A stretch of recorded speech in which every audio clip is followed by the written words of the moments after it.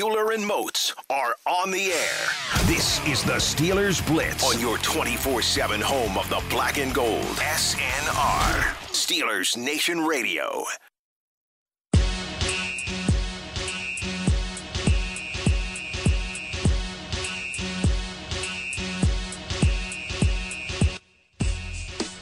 Uh-oh. You know what it is. It's a Tuesday, and that can only mean one thing when it is Tuesday at 12 p.m. Eastern Standard Time, ladies and gentlemen. It is a Moats host, Moats Takeover Tuesday. So with that being said, the next 2 hours, you will be hearing my lovely voice, Arthur Moats, and my colleague's voice, my co-host voice in the B chair today, Mr. Wesley Euler, as we are on SNR, and we have a jam-packed show because it is cut day in the NFL. Roster cuts have to be made today, taking the rosters all the way down to 53 players. I believe the deadline is 4 p.m. Eastern Standard Time, so you can only imagine how fluid this show will be today. Now, we already have about 15 names that we know have been released. And obviously, we'll continue to update those guys and react, and, not just to the guys on our team, but some of the guys, the bigger name guys around the league that have been released as well. But we're going to dive into all of that. So make sure y'all are prepared to be involved, because today is an interaction show. Today is one of those shows where we're going to go to the twitter.com a little bit more, because we need your thoughts, your comments, your concerns about certain individuals.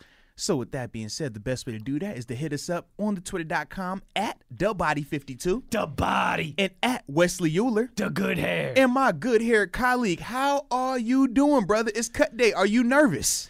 Actually, can I tell you a quick little funny anecdote? Go for it.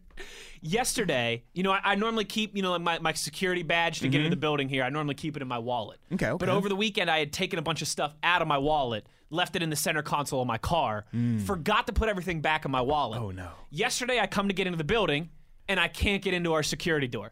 It's not working. And I'm like, okay, maybe the sensors just messed up. I went around to the main, the public entrance door, go to get on our elevators, where you need your security clearance again to get up to our floor, and it's not working again. And I'm like, wait a second. I'm swiping my wallet like I normally do. No. Nothing's working. I'm like, did I get fired? What's going on here? Did they lock me out of the building? No, Arthur Moats, I did not get fired. I did not get locked out of the building. I was just a dink and forgot to put my badge back in my wallet. But it was good for a mini heart attack for me yesterday.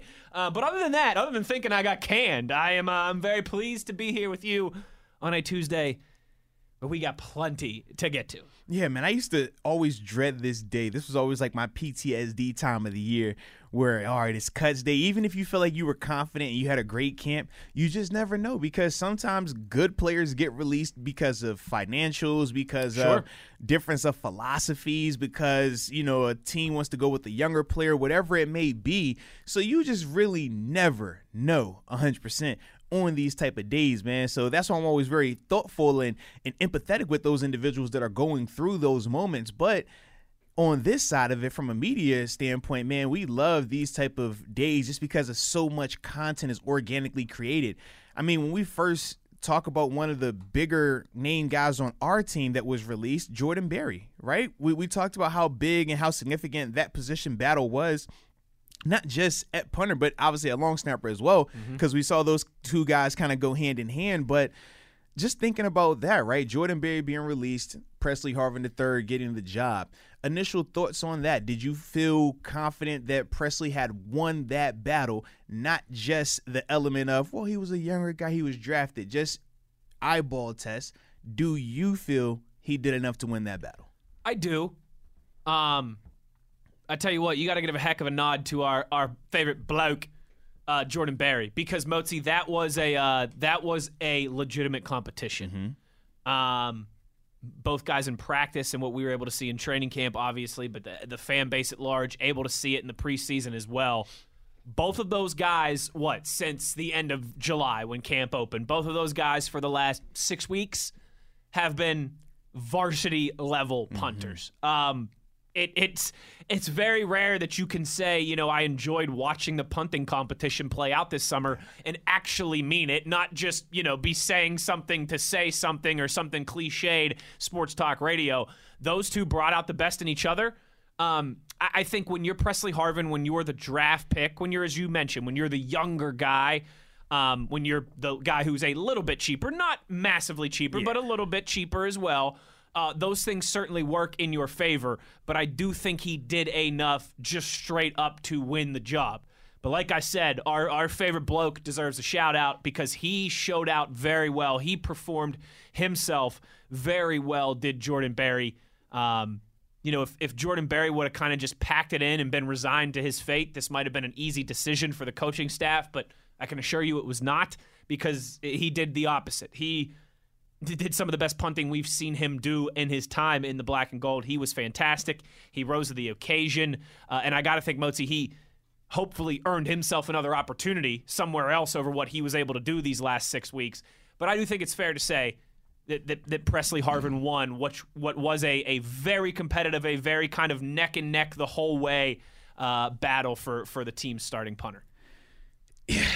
Yeah, when I look at this battle, the reason why I asked you without those other variables is because to me, I don't necessarily feel that Presley outperformed Berry. I think when we throw in all the other characteristics and variables, it makes perfect sense why you go this route. But to me personally, I don't think he outperformed him. Would you say Jordan outperformed Presley? I or would. I thought Jordan was the more consistent punter. Okay. I don't think he was the more flashy punter in the sense of, obviously, we know when Presley can go, he can get a 65-yarder or a 70-yarder. Berry isn't capable of that, but I thought as a whole, between practices and games, Berry was the more consistent of the two in terms of he's not going to have these large, or it's not going to be a wide range of he might hit it 60, then he might hit it 30, he might hit it 40. Like, you weren't getting that with Berry this year. Now, I know in the past that has been one of the things that people complain about.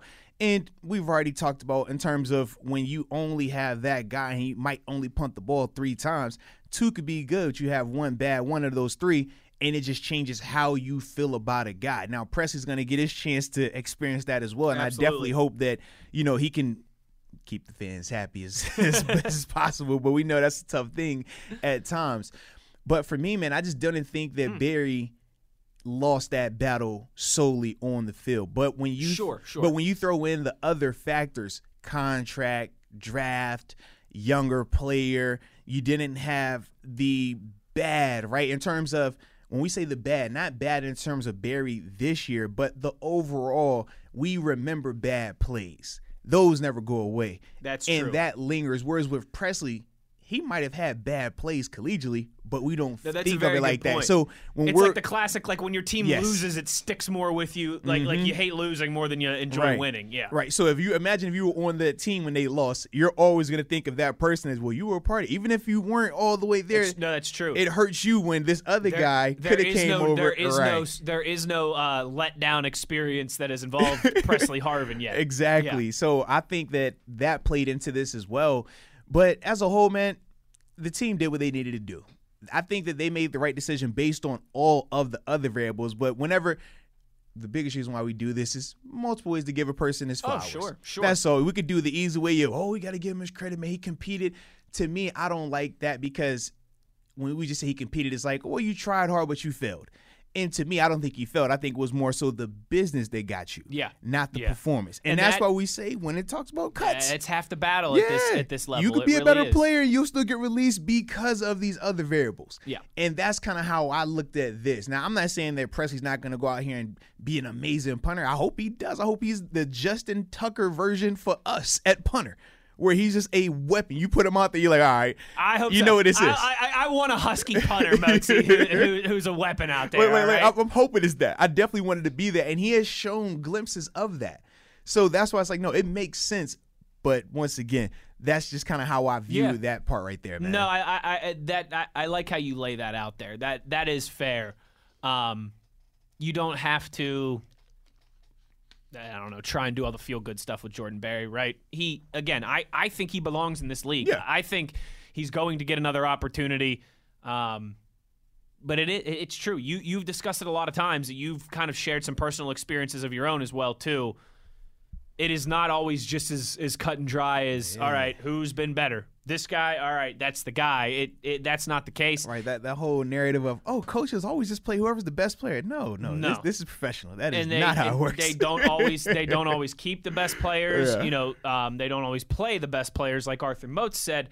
I mean, look, you know, we just saw Cam Newton get released, and we could talk. We don't have to get into this now. This is Moats Host Tuesday, so it's you're driving the ship, but you can't tell me that of the three quarterbacks there, that Cam Newton was the third worst. Right. Like, maybe they thought Mac Jones was going to be the starter. But just think about what that says, but right? Then we're not going to keep Cam as our backup because he's making a lot of money. But you can't tell me that Cam Newton isn't better than Jared Stidham. Thank you. But you just don't want to pay Cam Newton to be in a backup role. Thank you. So you're sometimes you're absolutely not even, right. It's these decisions are more than just who's the better Jimmy or Joe. Yeah, and we also know that sometimes, and this kind of goes with the Cam situation more so than the Barry situation, but when you do have a very popular, very polarizing person behind a player, we know that can create some issues as well. Even if it's not their dynamic directly, Sure.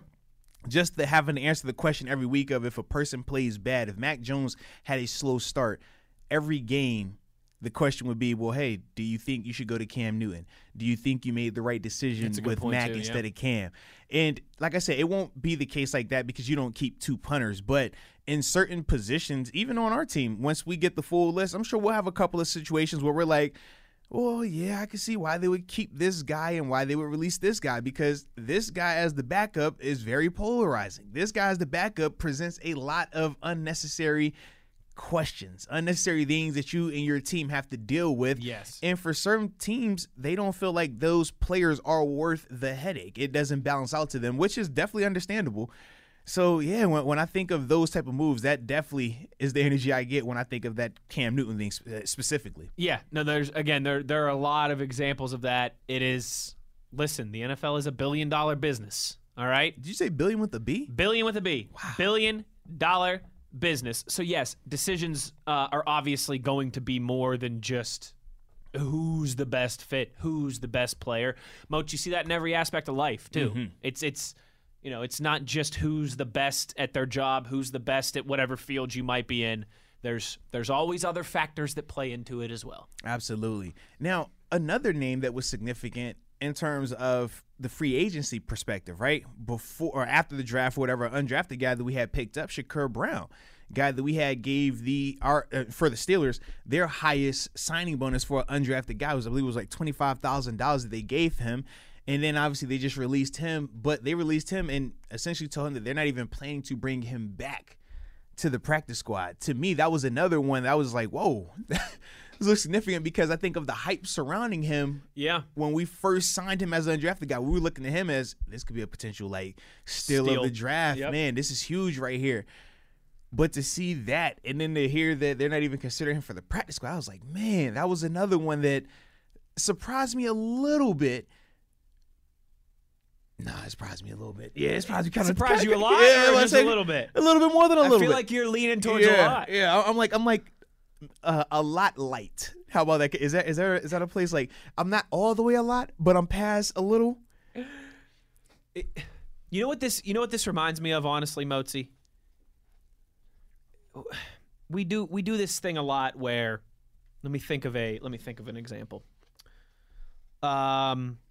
Say a guy like Antonio Brown, right? Mm-hmm. 6th-round draft pick who ends up being all-pro, one of the best at what he does, right?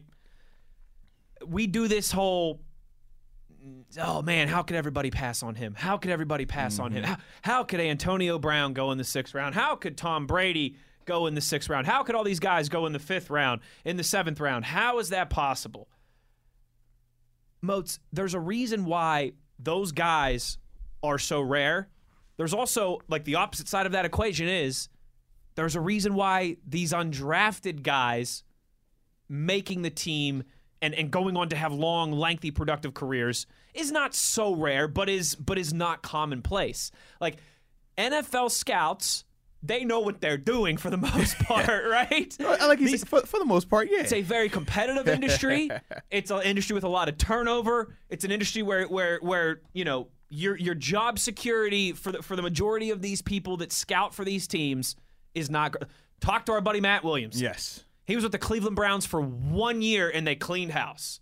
That a lot of times is timing. Is how these things work for scouts in the National Football League. It is one of the most competitive roles to get as it relates to a job with an NFL team. Literally, thousands of people want these jobs. So you better be pretty good to keep these jobs. The guys that have these long careers, they know what they're doing. And I just think, Motzi, that's a reason why it's so rare that you have a stud like Antonio Brown who falls so far in the draft. That's so rare where you have somebody like Shakir Brown who's an undrafted free agent, and we're all like, wait a second, how was that guy not picked? Yeah. More often or you than get a not, stud like Arthur Mosa goes in the 6th round. You're like, yo, how'd this happen? I'm with you. I think he's going to throw me in there next. More often than not, this is the way it goes. Yeah. Undrafted free agent guys, they're going to get cut. They're going to struggle. Yeah, they might make the team, and they might have a career. And, hey, there's even examples like our very own Donnie Shell. Now, that was a different time, obviously, than the modern era, but there's undrafted guys who go on to have all-pro careers, Pro Bowl careers, even Hall of Fame careers. But, Motzi, it is a cautionary tale of, I think we do this a lot of, oh, look at this guy. Well, how did 32 NFL teams pass on this guy 7 times in the draft? We got to steal. It's an uphill battle for a reason, and there's a reason why he was passed on so many times. There's also a reason why, like you pointed out, the Steelers gave him the highest signing bonus for an undrafted free agent. So there was clearly belief in this guy's ability on both sides. But this is, why a guy that we were all surprised didn't get drafted. Again, I think that the scouts and the people who evaluate these things for a living, they know what they're doing. Yeah, 100% they know what they're doing, man. It's just always... It is surprising, though, when you see the bonus. Well, and I think of it in both ways, right? Yeah. I think of it in the sense of my first part of the surprise goes to what you said, right? The expectations we'll put on a player, undrafted or not. We just always like to see who's going to be that next surprise, that next steal, that next diamond in the rough. And you try to put that formula together of, okay, a guy was very successful in college, whatever happened. Mike Hilton's one of those guys. Right, whatever happened landed him undrafted. Okay, cool. Vontaze Burfict, another prime example, right? Yeah. Awesome player collegially, has some issues, ultimately landed him undrafted. So you're like, man, he should be the next guy. He should be that new diamond in the rough. And both of those guys, right, Mike Hilton and Vontaze Burfict both materialized into that. But with Shakir, it was just weird because I personally thought that his game would translate. I thought he was very fundamental. I thought he played with good confidence, good ball skills. Now, I don't know if there was an injury because, once again, we don't get that information. We're not privy to that during this time of year. So that could have played into it as well. But the last part of why I was surprised was more so that the team actually acknowledged that they were wrong, that they failed. I mean, we're being realistic about it, right? Yeah. We've talked about how many times this team has kept a guy sometimes longer than we think they should have solely because they don't want to admit that, hey, we guessed wrong on this guy, or we picked him. We thought he was going to, turn into this guy, and he did not. And they'll just keep him around for a year or two extra. But with this, it's like, they said, hey, even though we gave him the largest signing bonus we've given an undrafted guy, we made a mistake. He's not what we think he is. Yeah. He's not going to help us. We got guys that are better. We're not even bringing him back for the practice squad. To me, that was significant because, like I said, that is really them just taking the full blame, the full blunt of it and saying, no, we were completely wrong with this. Not even a little bit wrong. A little bit wrong says practice squad. And then after a couple weeks of practice squad, then you let them go. Correct. This right here, this is like, no, we were all the way wrong. We missed. This is on us. But it's good to see that they are willing to admit that because absolutely. That is something that I'm sure when people ask about Justin Layne, right, before this training camp where he really got on, people were saying the same thing about him. Like, why is he still here? Why do you put up with it? Especially when he got in trouble this offseason, right? Even though we said the significance of the issue wasn't, the most moving the needle, it was still something to deal with for a guy that was underperforming for multiple years. But they didn't turn the page on him. They waited, they waited. So once again, like I said, this is why I was a little bit of surprise. Like, I didn't think y'all would just do that. I mean, you know what? That is an intriguing parallel to draw. Yeah. I think it gets back to, again, though, I mean, third round, you're going to give a longer leash to the third round pick. Now, you pointed out, too, we've seen in Pittsburgh, the year guys get drafted. Cut. The year they're getting drafted, these guys are getting released. So that was my thing. I said anywhere else, that's 100% the case. You don't cut a guy that was in the 3rd or the 4th round, sometimes even 5th rounders. Mm-hmm. But in Pittsburgh, I have seen it. I have witnessed it. They do not care. And I thought it was gory when it was a 4th rounder, because it was a Holloman out of, was it Louisville? I think it was out of Louisville. That sounds right. Yeah, something House like Gerald Holloman or something like that. Yeah, 4th round dude was here one day, gone tomorrow. Dang. And then we talked about, was it Shaquille Richardson, the cornerback? He was a 5th round, I believe it was. Mm-hmm. And then I'm like, oh, that's bad. And they're like, no, if you would have been here a couple years earlier, we got rid of a 3rd round. I'm like, what? The same year? Like, where y'all do that at? That is not normal. Like, wait a second. And y'all play your first rounders in the preseason. What? On special teams as well? Y'all organization is weird. But that's Pittsburgh football, man. Pittsburgh football, you'll see Ryan Shazier covering a kickoff and then starting on defense. And you're like, what is this? Yep. And like, so that's how we do it. You talked about TJ Watt. It's the steal away. Doing all those reps and all those preseason snaps. TJ was starting on punt and starting at outside linebacker. Like, you gotta make some plays. You gotta make some plays out there, Rook. Like, how does this work? This is not how this is supposed to be. No, it's again. You and I we've discussed many times. There's certainly a blueprint. Pardon me. Yeah. Say that 5 times fast. Seriously, right? There's a blueprint to how the Steelers operate. In a lot of ways, that has remained the same. Now, there's been some deviations to that. More active in trade market, more active in free agency, things of that nature. But I'm surprised. I am moderately surprised. Not majorly, but moderately surprised. That Shakur Brown got cut. I think, like you said, too, we saw the production in college. There was obviously a reason that 32 NFL teams passed on him throughout the draft.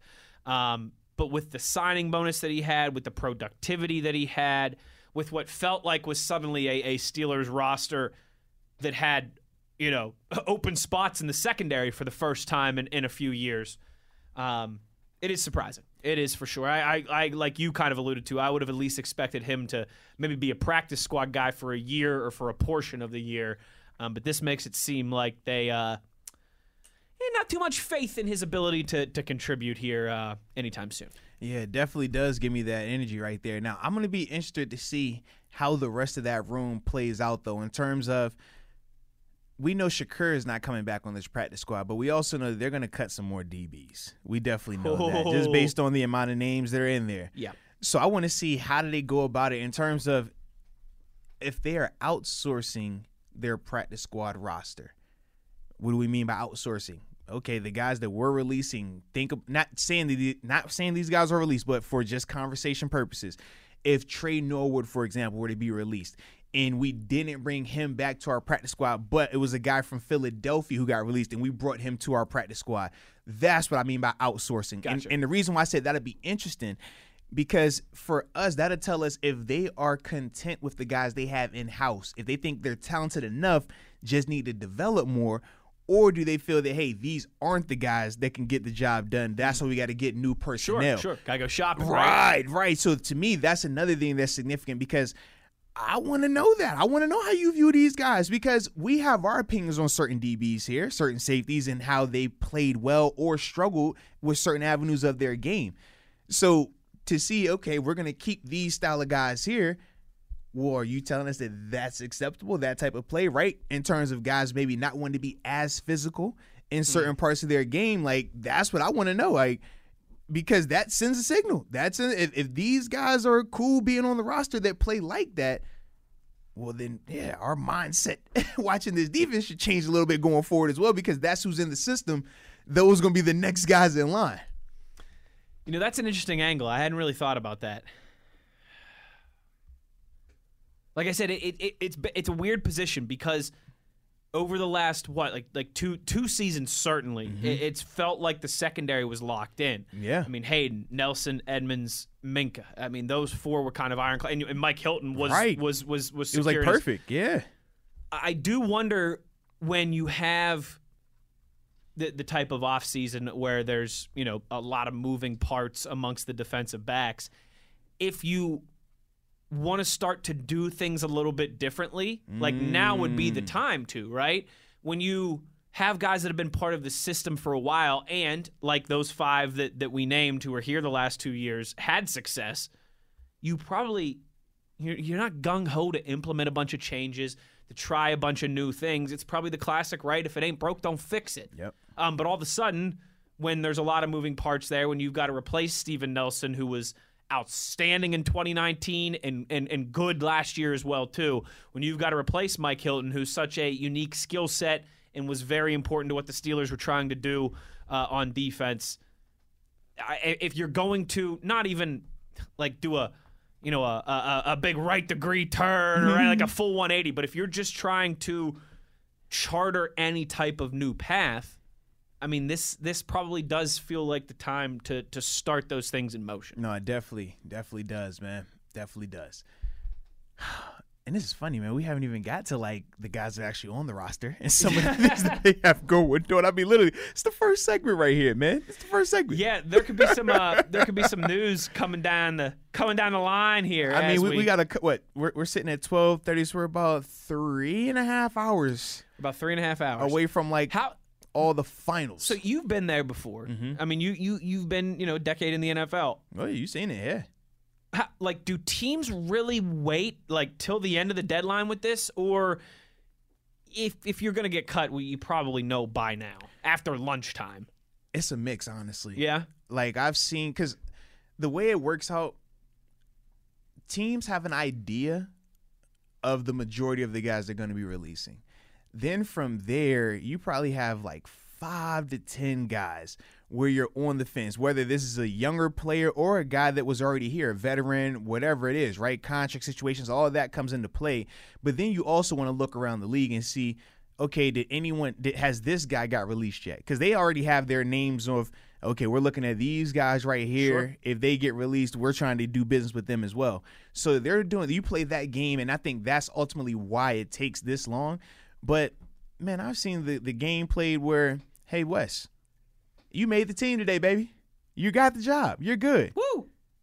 Celebrate. We're going to send you home, buddy, over here. You go home. You're fired. Then in 24 hours, hey, Wes, you're fired, buddy. Hey, dude, I just sent home. Hey, guess what? You're on the active roster now. And you're saying to yourself, like, yo, what happened here? Why did I get released if you just told me I made it? Well, if I would have said that he made it yesterday, his contract would have been guaranteed. I don't want his contract guaranteed. You don't have enough years in the league. So I make you active right now. Your money's not guaranteed anyways. Yep. So now that I've got you here, his contract's not guaranteed. I'm going to cut you, bring him back. Now I got him working week to week. And now I got you without a job because you made the active roster when everybody did their cut. So that is the game that gets played. And it's not just in Pittsburgh. I want you to think, sure. Man, Pittsburgh, man, why would they do that? It's everywhere. That's just the nature of the business. I was fortunate that I never had to experience it like directly, but I've witnessed it, had these conversations with guys who take it and they're like, yo, I want to go upstairs and, aggressively get my point across to a coach, a GM, or an owner. And you're just like, yo, you can't handle it that way. Trust me. Yeah, because then you won't be back in this building ever. Right. I understand you're hurt. I understand you're embarrassed. I understand you're frustrated. But we cannot resort to trial by combat, okay? We can't go, break the pool. This isn't Heath Ledger with the pool cue. Exactly. We're going to have trial. We can't go that route just because we are frustrated with the decision from management. So that was one of the things that always took place. But, like I said, we're going to keep this conversation going, man. We're going to obviously be cognizant and respectful of these players, though, because this is a sensitive time for them. But we definitely want to keep this thing going. But when we get back, we got some shuffling going on that offensive line at the left and right tackle spot. When we get back, we will discuss that and continue to get your thoughts in about these guys being released and some of these upcoming topics at The Body 52. The Body. And at Wesley Euler. The Good Head. And this is Moats and Euler on SNR.